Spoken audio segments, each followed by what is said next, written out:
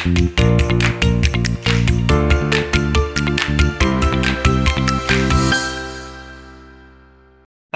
it's Simon and David from Robinson Ralph. Hello. Hello, and welcome to another podcast.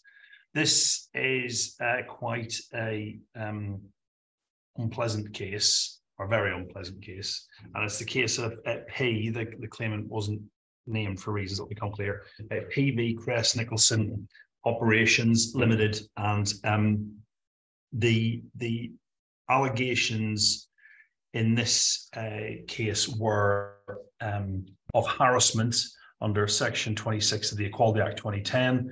The first one was that the respondent's employee, referred to as the site manager, attempted to kiss the claimant on the 20th of November 2019, was travelling in a taxi from the respondent's Christmas party to the hotel at which the claimant was staying that evening, and then raped the claimant in a hotel room on that same night. And then there's a last one where he attempted to telephone or message the claimant on the 16th of December 2019, and the question was not only were those acts of harassment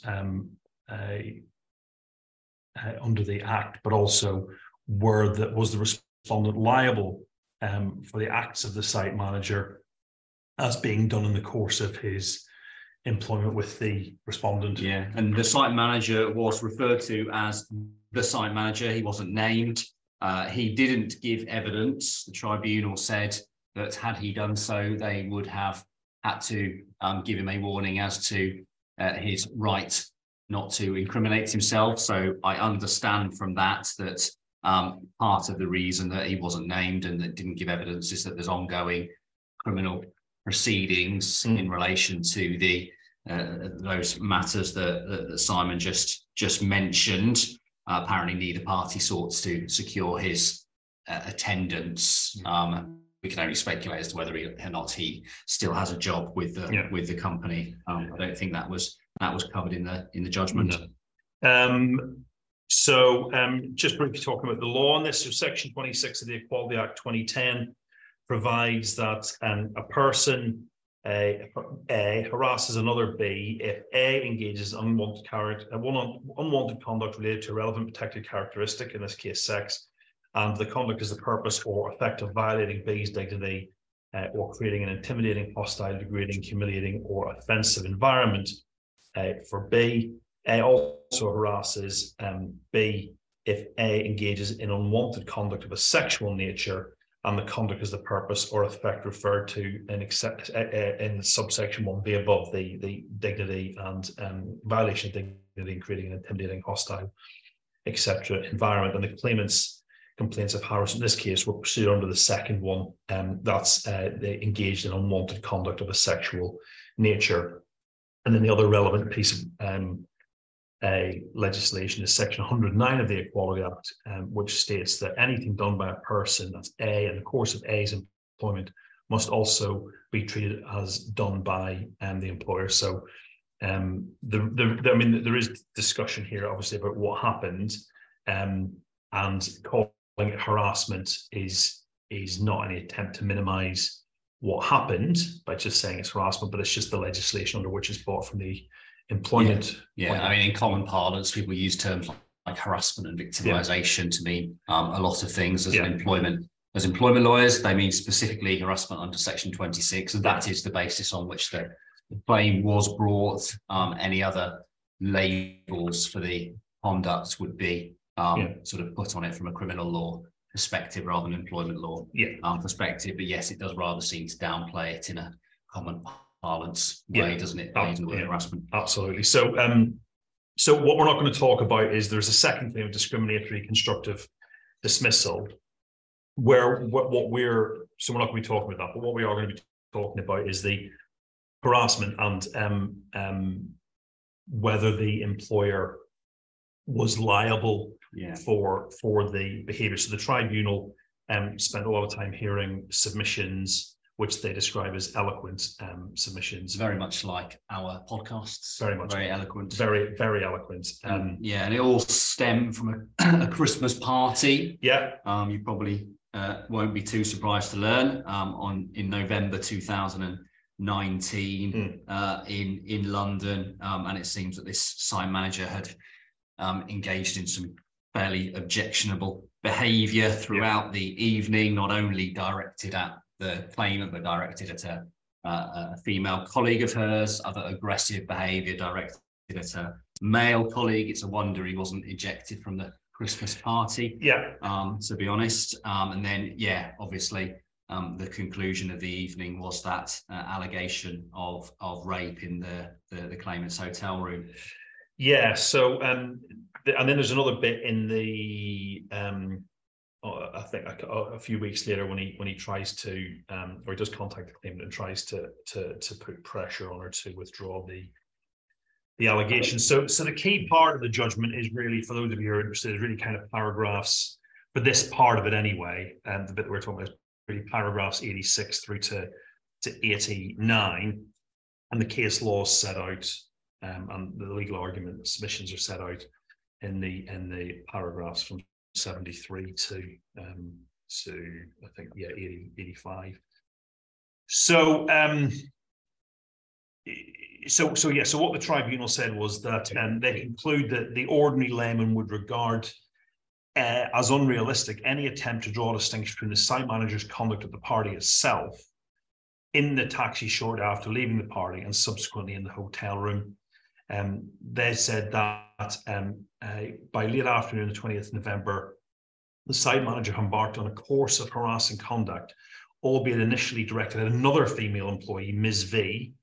And I think when I read the papers, a couple of the papers had said the claimant was identified as Ms. V throughout it, so I don't think they've read it properly. Ms. V is not the claimant, P is the claimant. Ms. V is another woman, another female employee entirely. Anyway, he'd embarked initially this course of conduct with Ms. V, they say that in terms of the overall circumstances that might reasonably inform the ordinary layman's assessment of the site manager's actions, it is relevant, we think, that the site manager persisted in his initial harassment of Ms. V and did so openly in front of others, notwithstanding Ms. V made clear to him that his conduct was unwelcome.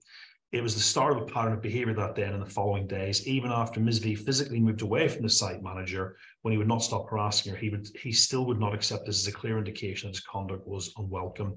Looked at objectively, the site manager's conduct evidences that by late afternoon on 20th November 2019, he had ceased to respect Ms. V's dignity or the dignity of others who were witness to the behaviour, and did not find it funny. Let's go back to your point, Dave, of why he wasn't removed from the party.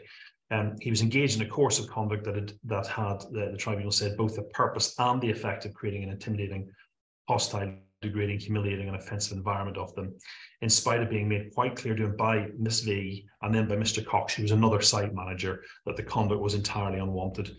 Critically, when his conduct was challenged by Mr. Cox, the site manager became aggressive and threatened violence, and they said that was plainly harassment of Mr. Cox and evidence to the tribunal an ongoing escalating pattern of aggressive, determined behaviour.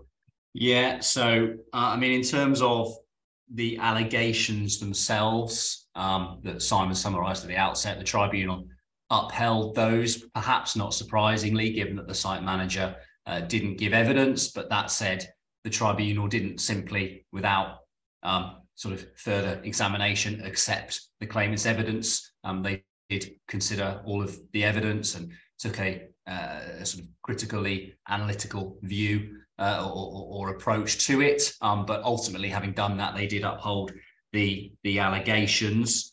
And then when it came to considering whether or not the company was liable for it, this is the part about drawing a distinction between the acts at the party and the acts post the party. And there was a case of Livesey that was mentioned that referred to a continuous course of conduct and it being totally unrealistic to draw any distinction between events which occurred at the party and those immediately afterwards. The tribunal here took a similar view and said that the ordinary layman would regard the site manager's conduct in a taxi, in the hotel room, and thereafter on the 16th of December, which was the phone call, as the continuation of an inextricably linked to the harassment that preceded it at the Piano Works bar on 28th of November 2019, even if that harassment was initially directed at Miss V and thereafter at Miss Cox.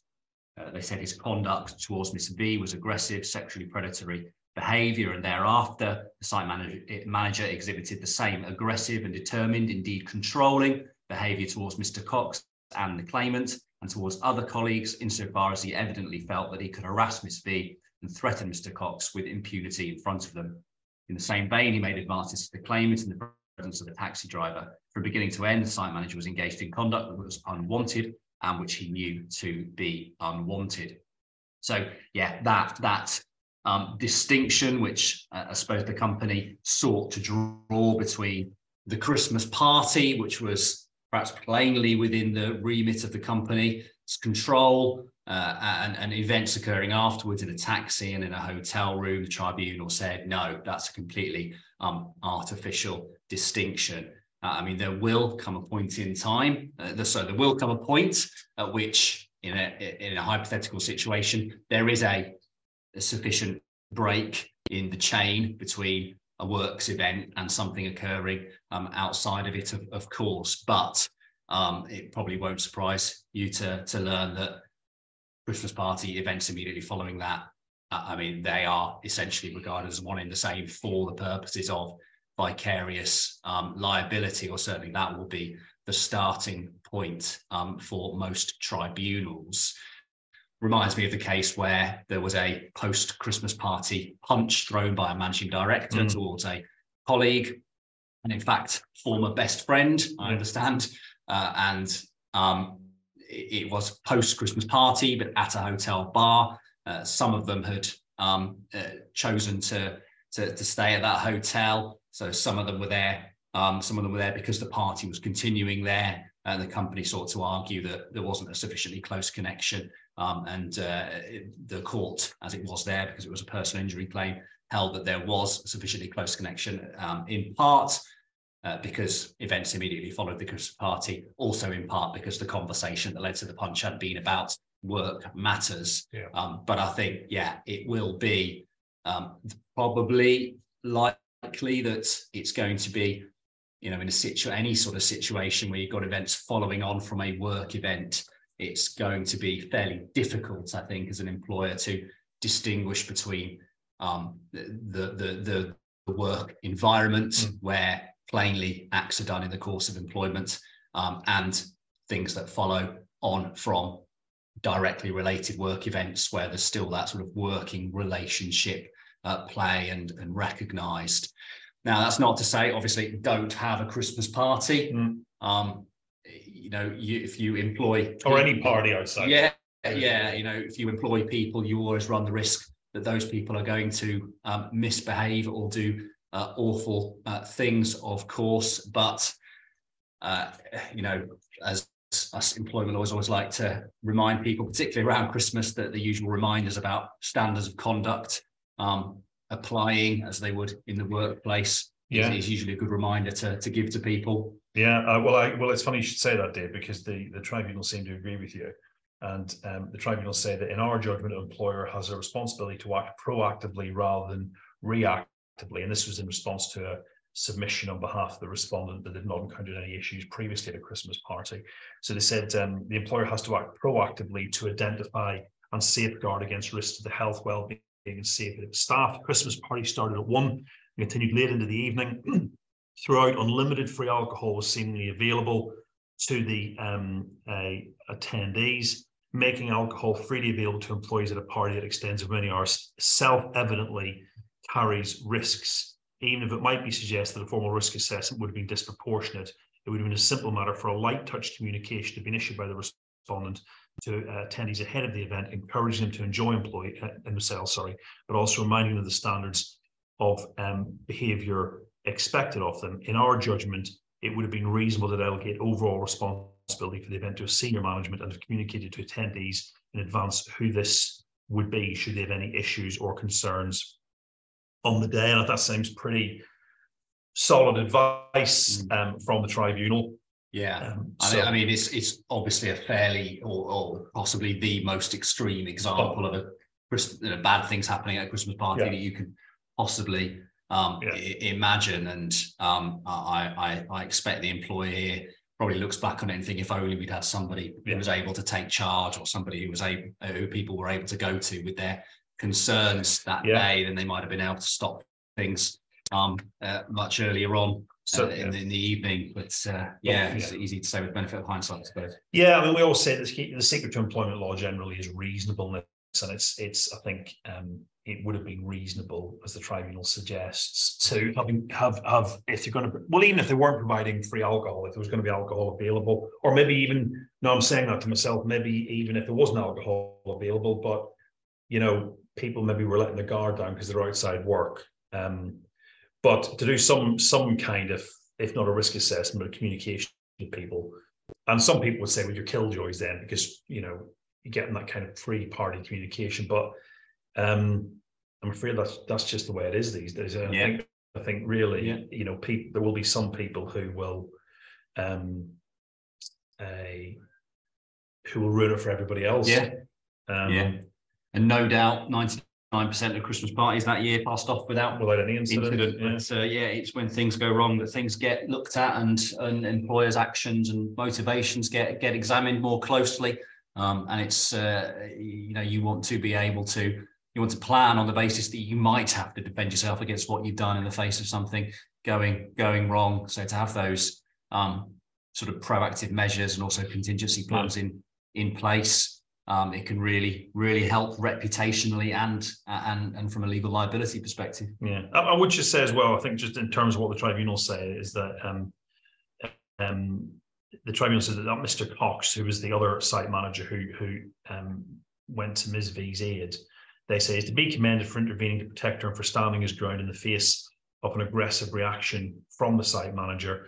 We do not lose sight of the fact that he himself was harassed by the site manager. So praise, but then they go on to say, nevertheless, it's equally important to remember that he was not coming to the aid of a stranger in a bar. She was a work colleague, and Mr. Cox was a manager who was under an obligation to uphold and comply with the respondents' health and safety policies, rules, regulations, and working practices. So, if you're going to have any kind of works do, I think especially if there's alcohol involved, and that's parking all the issues about alcohol fuel events being exclusionary, is that right? Exclusionary to people who don't drink for whatever reason. Then there is the risk of behaviour which can result in people being hurt. Never even mind the legal claims, and people being hurt. So So okay. So there you go. So that was the podcast. That was the podcast. And we shall see you all. We won't, obviously. You'll hear us all next time. Bye. Bye.